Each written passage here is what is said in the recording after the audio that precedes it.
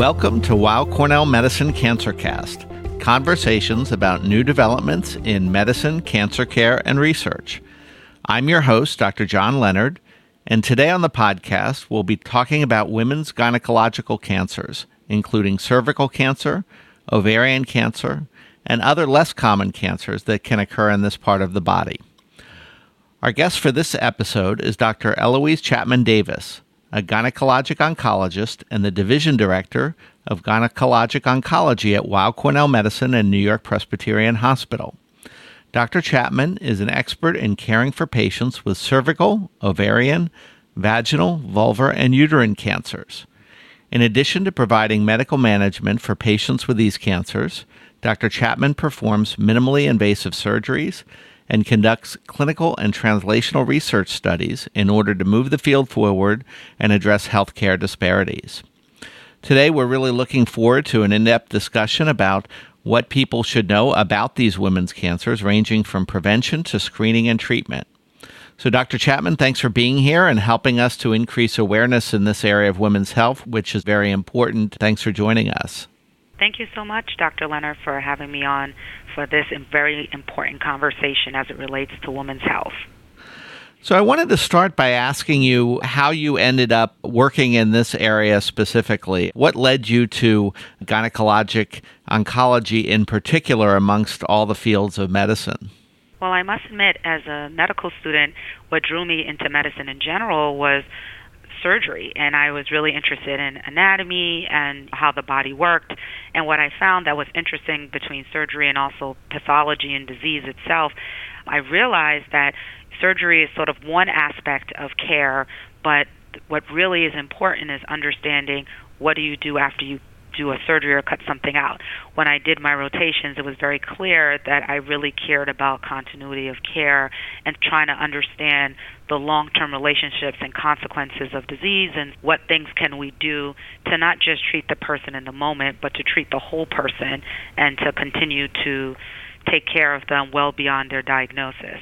I found that when I met cancer patients, specifically gynecologic cancer patients, that these women were of all ages, from young women to older women, and obviously as in any cancer diagnosis, it affects them, but it affects them, their families, their fertility, a lot of other issues come into play, and they also were some of the best people that I would meet as patients, and felt that caring for these patients was something that was a privilege, and I was able to not only be a part of their surgical care, but I also give chemotherapy and monitor these patients and sort of become like their new primary care doctor for their cancer care through their diagnosis, surgery, chemotherapy, treatments, and also their survivorship. And so this is a kind of a unique field that encompasses so many aspects of medicine that's important, and in a high-risk group of women where it's critical to have people who really understand their needs. I think as a medical oncologist and hematologist, it's a very interesting perspective that you just mentioned, and something that I've recognize that GYN oncologists, and in particular the great team that you lead here, does both surgery and medical treatments and provides that comprehensive care, which is different than many other subspecialists. I mean, most medical oncologists see the patient either before or after their surgery, but there's kind of a handoff in many situations. But in GYN oncology and in your team, you cover the waterfront, which must be very rewarding and a different perspective. It is. And just on a personal note, what drew me to cancer care in general is that as a minority first-generation immigrant in this country, a lot of my family members, unfortunately, have died from various cancers. And what I found is that not everyone understood how to navigate the system and what to do. And for me, it really hit me personally as a resident, because my father got diagnosed with metastatic gastric cancer and unfortunately passed away before he could see me finish my role to being a G1 oncologist. And it was very clear to me during his treatment and what he went through that I was really passionate in being able to be a provider for cancer care in a way that I would want my family member to be provided for. Well, thanks for sharing that. And I know working and addressing disparities is a big part of your work, so we'll definitely come back to that as we continue our discussion. Weill Cornell has a strong history in gynecologic cancers. The Pap smear was developed here. Dr. George Papanicolaou was here. And really, there probably are few interventions over the decades that have made such an impact in cancer in general, not just GYN cancers. I would agree. Dr. Papanicolaou's discovery essentially changed screening for cervical cancer in a way that a lot of cancers may take years to be able to find something that can help prevent a cancer just through screening. And this has now helped to shape how we protect women from developing cervical cancer in the future. Why don't we go into an overview of the different and most common gynecological cancers? We alluded to earlier the fact that you treat women with a variety of different tumors of this part of the body. We're presenting this in January in recognition of Cervical Cancer Awareness Month, but there are obviously many other important cancers that women need to be aware of and are dealing with. So we have cervical cancer, cancers of the ovary, the uterus, the vagina, the vulva. What are the most common cancers in women in this area of the body, and which are the ones that are the most important from the population perspective? When I think about gynecologic cancers, the first thing I'd like to highlight is that in women, we have different reproductive organs, and as in anything, those are still considered solid areas that can turn into a cancer or a precancer. I'll start with the uterus because that is the most common cancer, period, among all of the female reproductive organ cancers. And these uterine cancers can arise from the lining of the uterus, what they call endometrial cancer. They can sometimes arise from the muscle or the wall of the uterus, which can become things called sarcomas. But the most common types of cancers tend to be uterine or endometrial type of cancers. And the reason why I bring that up is because this is one cancer that is the most curable and also has the most modifiable risk factors, as the usual causes associated with uterine cancers due to increased exposure to estrogen. Now, these increased exposure to estrogen, the most common reason for it is obesity. And obesity is an epidemic in of itself, but is definitely related to an increased risk of developing uterine cancer. And then also common medical problems such as diabetes and hypertension can cause a twofold increase in a woman's risk for developing uterine cancer. And so these are some of the things that are very important to know. Uterine cancer is the one cancer that there's a symptom, which is either irregular uterine bleeding or bleeding in a woman who's supposed to be postmenopausal. When I think about the types of cancers, this cancer not only is the most common, is associated with multiple modifiable risk factors, but also has a symptom. And so with that being said, if you have these symptoms, you have a chance to tell your physician and be able to get a diagnosis early on, which also makes it the most curable because it tends to be found in early stages. Now, cervical cancer is the fourth most common cancer in the world. In other less developed countries, cervical cancer ranks as like the first or second cause of cancer. In the United States, it's still considered a higher rate of cervical cancer compared to some of the other more rare cancers such as vaginal and vulvar. It's still one of the most preventable because there's a screening test. There's a Pap smear, and then there's also a vaccine for it. And so this is another cancer that has not only a precancerous phase before it develops into a cancer, but you have both prevention strategies in terms of vaccination as well as Pap smear screening and HPV testing, which have both been proven to really decrease the risk. Part of the biggest problems we have right now with combating cervical cancer relates to access to care and the lack of HPV vaccination in this country. In other developed countries, they use it a lot, and they've seen significant decrease in cervical cancer rates. The next cancer that we take care of is ovarian cancer patients. And again, although it's a less common cancer, about 1 in 70 women will develop ovarian cancer compared to something like breast, which is much more common, like 1 in 7.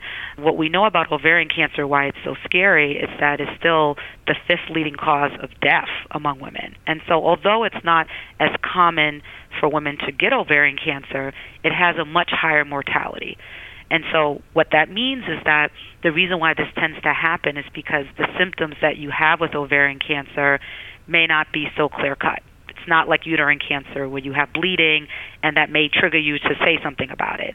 A lot of the symptoms are very unclear, and things that can happen like bloating and problems with what you're eating, or things that you may think are just common things that can happen, GI complaints or gastrointestinal complaints.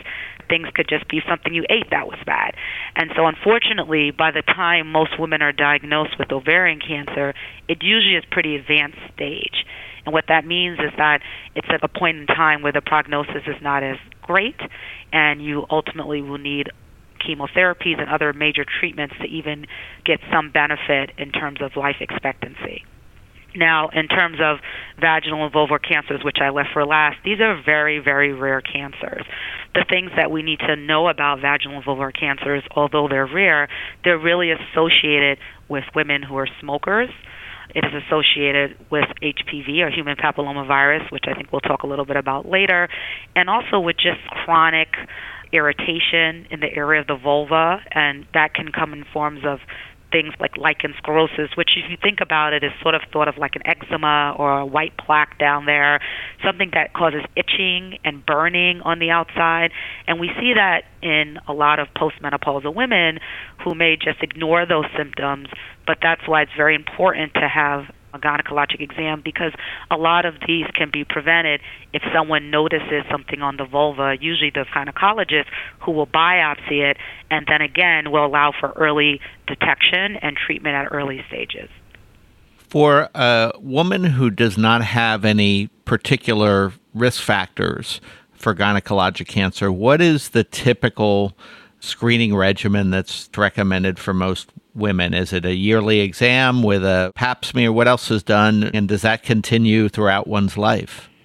Well, I think that's a little bit of a harder question to answer, and the reason why is because the recommendations are a little broad based on age, especially as it relates to pap smear screening. And so I would say this: I definitely recommend an annual visit with either a gynecologist, a primary care physician who actually will do gynecologic exams, family medicine practitioners, because I think this idea that once I finish having children, I no longer need to see a gynecologist is sort of the biggest mistake in terms of preventing detection, because again, just having a gynecologic exam by someone who's looking in that area, doing usually a speculum exam to look in the vagina, doing a pap smear when it's warranted.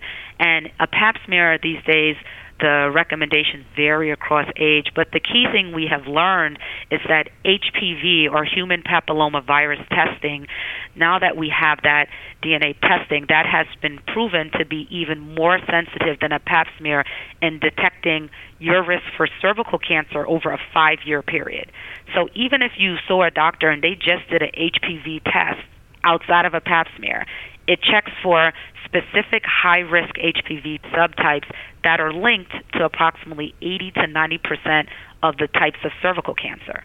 So if you do not have these high-risk HPV subtypes, usually they look at something called HPV 16, HPV 18, and HPV 45, your chances that you will develop cervical cancer within 5 years is highly unlikely. So just having that test done alone really should provide women with some sort of security that they're not missing a diagnosis of cervical cancer. But again, to get that test done, you really have to be seen by a gynecologist to be able to evaluate for that. In terms of other screening, we've looked at screening for ovarian cancer, but unfortunately, there has been nothing proven for early detection.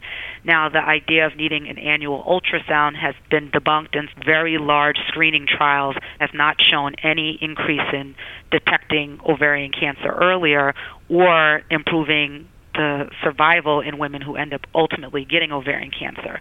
But if you have a family history of any of these cancers, that is also something very important to discuss with your doctor.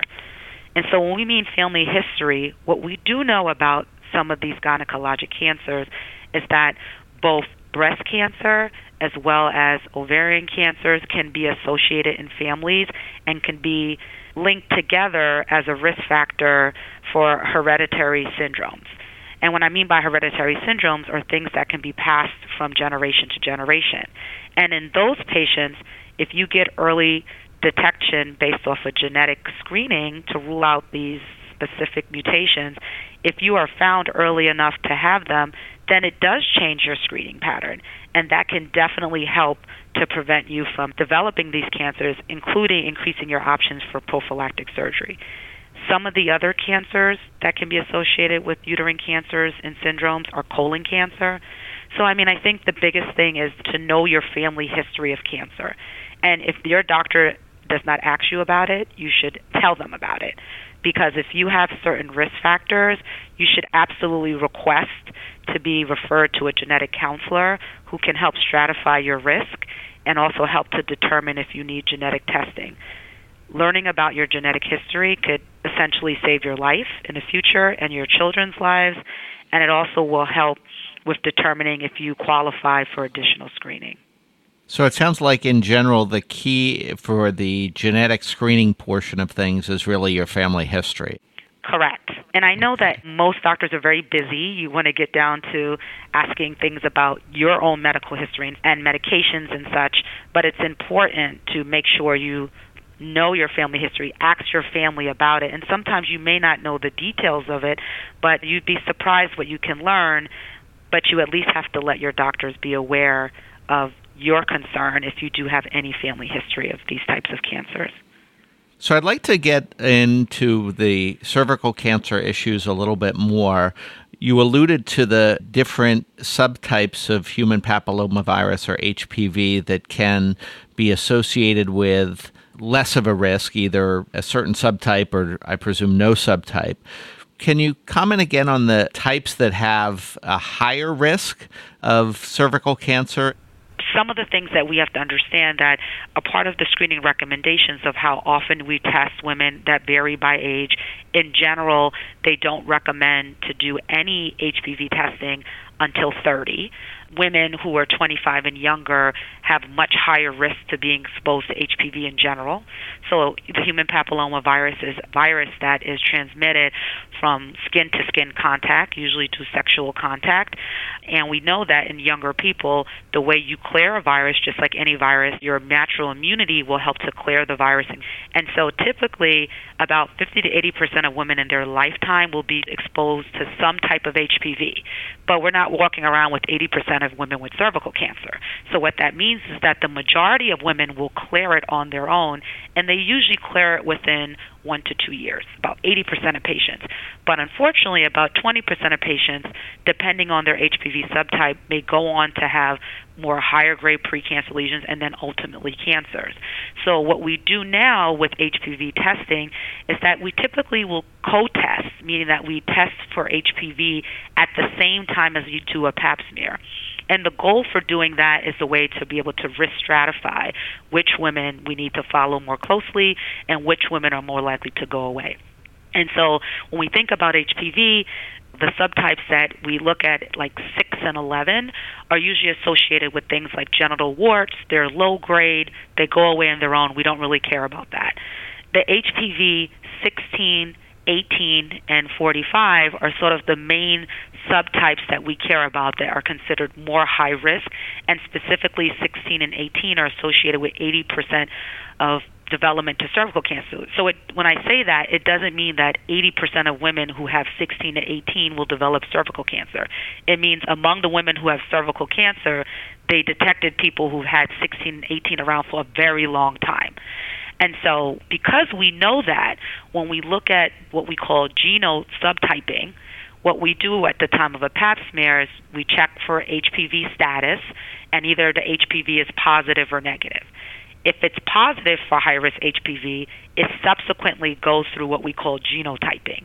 And that genotyping looks at 30 different types of high-risk HPV, but understanding that 16, 18, and 45 are the ones that we're most concerned about. So just because you may have a positive high-risk HPV first screen, the second screen, which is the genotype, is looking specifically at 16, 18, and 45. And so the reason why that's important is that when a woman now goes to get a pap test and HPV testing, there may be 3 results that you get back. You can get a pap smear that could be normal. You can then have a high-risk HPV test that's positive, but then you can have a 16, 18 HPV test that's negative. And that's not a bad thing. All you do is repeat in a year. If there's something that is showing things that are more high grade, meaning that you have a high grade precancerous pap smear in conjunction with positive high-risk HPV, then you may be triaged right away to do more screening where they're looking at your cervix more closely, doing something called a colposcopy and biopsies, which I would recommend because that is how we help to prevent cervical cancer, because if we find something to treat, we can get rid of it very easily with small procedures so that it never develops into a cervical cancer. I think many people are aware of the importance of the HPV vaccine. How does the vaccine change this whole picture? And is pretty much, should everybody get an HPV vaccine that falls into the recommended age guideline? It's a great question. And what we have learned because of the HPV vaccine, which, by the way, was initially FDA approved since 2006, we have had more than 1.8 million women in the world who have gotten vaccines done. And so we have a lot of data to show about the proven efficacy of the vaccine. I think the misnomer about this vaccine is that the goal of the HPV vaccine is to have people build very high antibodies so that they never get HPV infection, which then is what leads to the cervical precancer and then cervical cancer. And so the goal of this is not to give the vaccine once you already have HPV. You sort of missed the boat a little bit. The efficacy is not good. As a preventive strategy, the goal is to give the vaccine before you've ever been exposed. And so what we have done in this country, which we have not done that great, is as far as looking at rates in the world, we probably only have a vaccination rate of about 40%, which is very low. Whereas if you look at places like Australia and Sweden, they have 90-95% because they pushed the HPV vaccination programs where they should be, which is in children. And so the recommendation right now, the vaccine is approved from ages 9 to 26 and now has gone up to age 45. The reason why we push to get vaccines done in our 11 to 12-year-old boys or girls is the goal is to get the vaccine done before they have any exposure to the HPV, which would be potentially before any sexual interaction, and that's for boys and girls. And so we want to push people, and meaning that our patients, for their children, this is how we help to get rid of cervical cancer in general, is to get a pretty large herd immunity of people who are vaccinated so that they never get the actual infection. And they've looked at this in large studies where they showed that if you give the vaccine in the 11 to 12-year-olds, they've had over a 90 to 95% reduction in cervical cancer incidence, and they've shown these in large trials in countries that actually vaccinate. So this was a pretty large trial in Sweden and in Australia, and this was a really big deal where they showed that in a large study with millions of women and girls who've been vaccinated, that the younger they got it, that they confirmed down the line, looking at many years later, if they were vaccinated before the age of 17, that they showed a 90% reduction in cervical cancer incidence. And this was over a 12-year study period. And this was very high compared to the rates of people who were unvaccinated during that same time period. And so if we look at what has been done in other countries, in the United States, if we could move to a more increased HPV vaccination program, we would be really showing a decreased incidence in cervical cancer, which in the United States has kind of remained more flat. We have shown some improvement over the last 10 years from vaccinating adolescents compared to the previous years where people were not getting vaccinated until they were in their 20s. And by then, the efficacy rates of like 100% of no infection goes down substantially because a lot of those women already have been exposed to HPV. Now, I say that we shouldn't just say don't vaccinate if you've already had sex. I still recommend it, and it's recommended up to age 45. But as a woman who treats a lot of young women who develop these precancers and cervical cancers in reproductive age, where they may lose their chance of fertility, they all come and tell me, I wish my parents vaccinated me. Like, I don't understand. 33-year-olds pregnant, having to lose their child and do these major surgeries and radiation and chemotherapy very young just because they never got vaccinated or had persistent HPV that was never treated. And these are things that are completely preventable.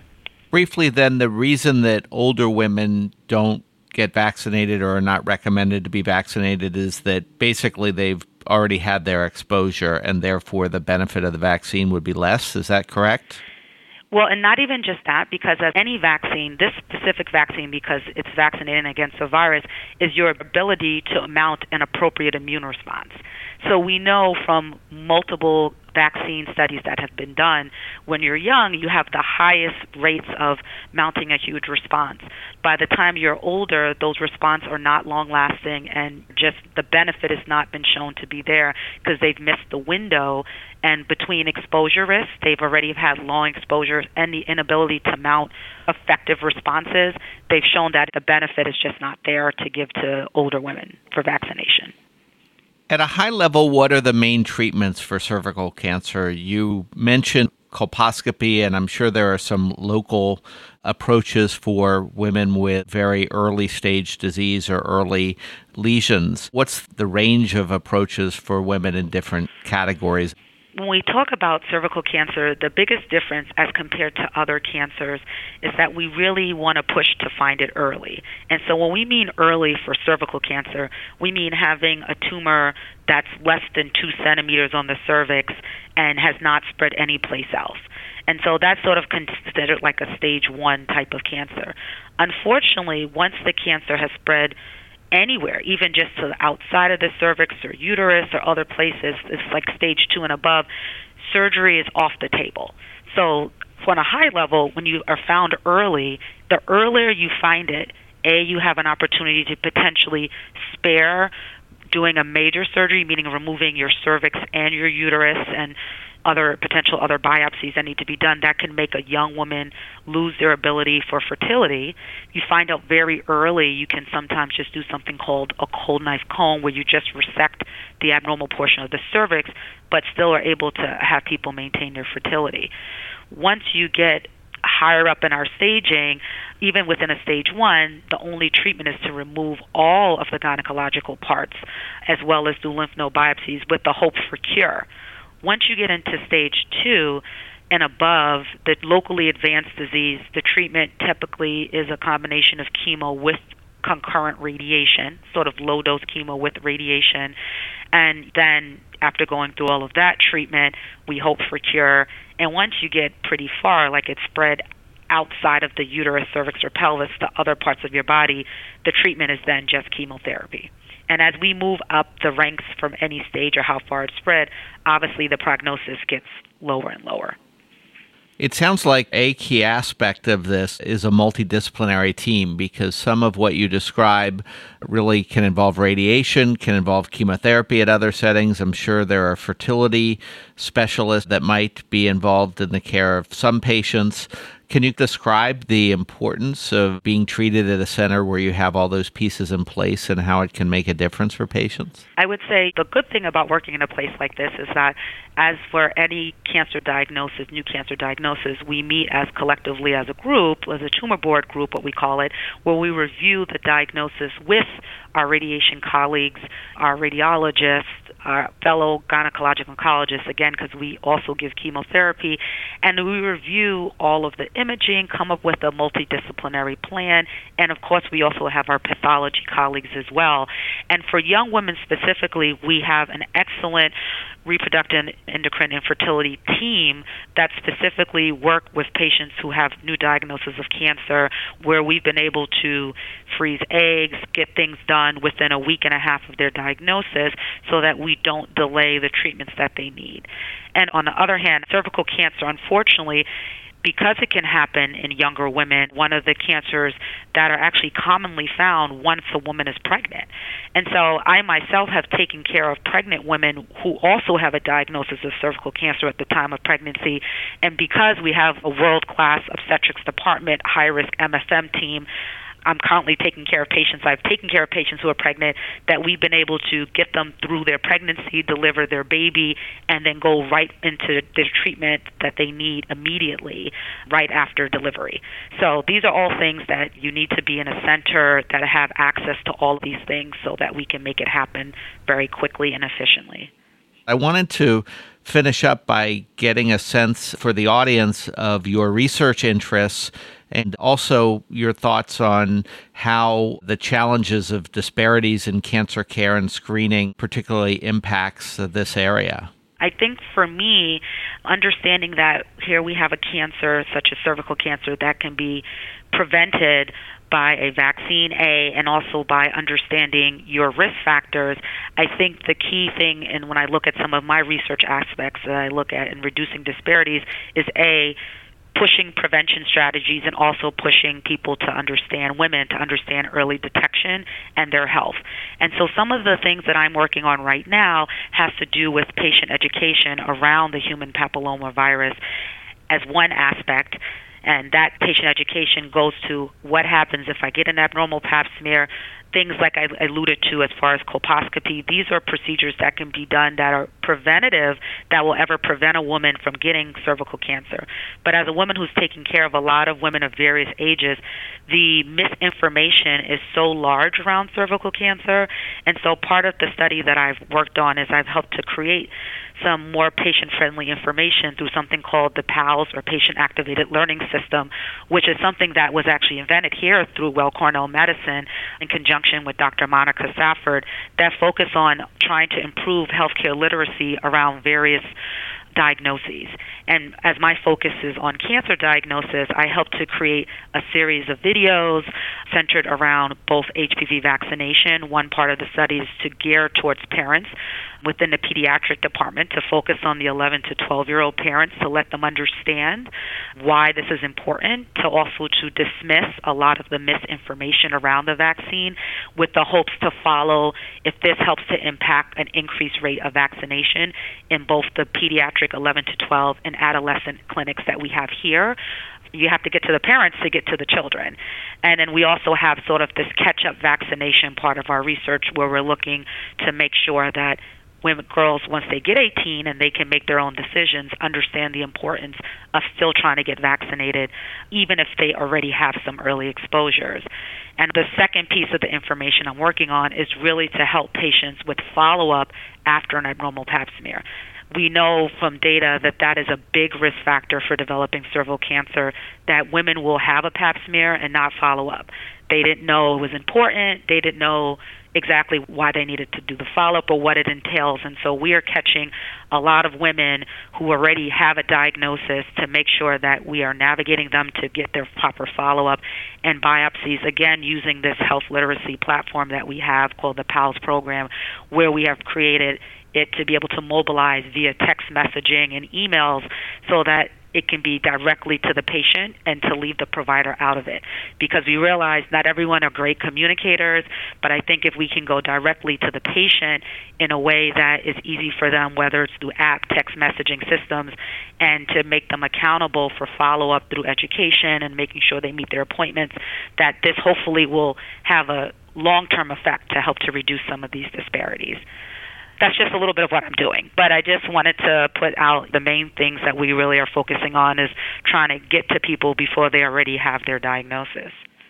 It strikes me that this is really an area where a patient or a patient's friends and loved ones and community can have the most direct impact. I mean, the idea that you can get screened and have a vaccine where you can prevent a cancer. It's not requiring someone to change their diet for years or something else. Simply get a vaccine, you can make a huge difference. So it seems like understanding and addressing these issues really is a huge way to have a major impact. And I can tell you just from the patient experiences, they always say once they've already got diagnosed with cancer that they are huge proponents. I will vaccinate my kids. I don't ever want my children to go through this. But again, I think it's just getting that information out there and having women understand how best to protect their own health.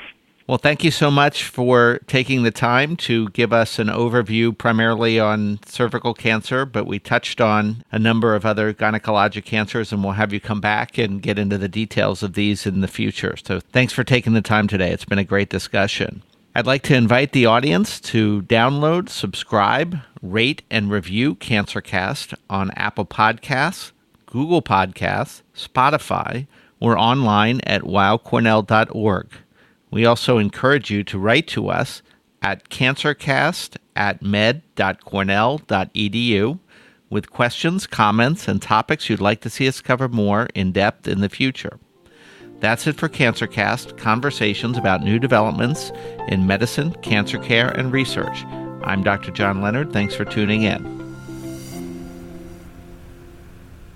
All information contained in this podcast is intended for informational and educational purposes. The information is not intended nor suited to be a replacement or substitute for professional medical treatment or for professional medical advice relative to a specific medical question or condition. We urge you to always seek the advice of your physician or medical professional with respect to your medical condition or questions. Weill Cornell Medicine makes no warranty, guarantee, or representation as to the accuracy or sufficiency of the information featured in this podcast, and any reliance on such information is done at your own risk. Participants may have consulting, equity, board membership, or other relationships with pharmaceutical, biotech, or device companies unrelated to their role in this podcast. No payments have been made by any company to endorse any treatments, devices, or procedures, and Weill Cornell Medicine does not endorse, approve, or recommend any product, service, or entity mentioned in this podcast. Opinions expressed in this podcast are those of the speaker and do not represent the perspectives of Weill Cornell Medicine as an institution.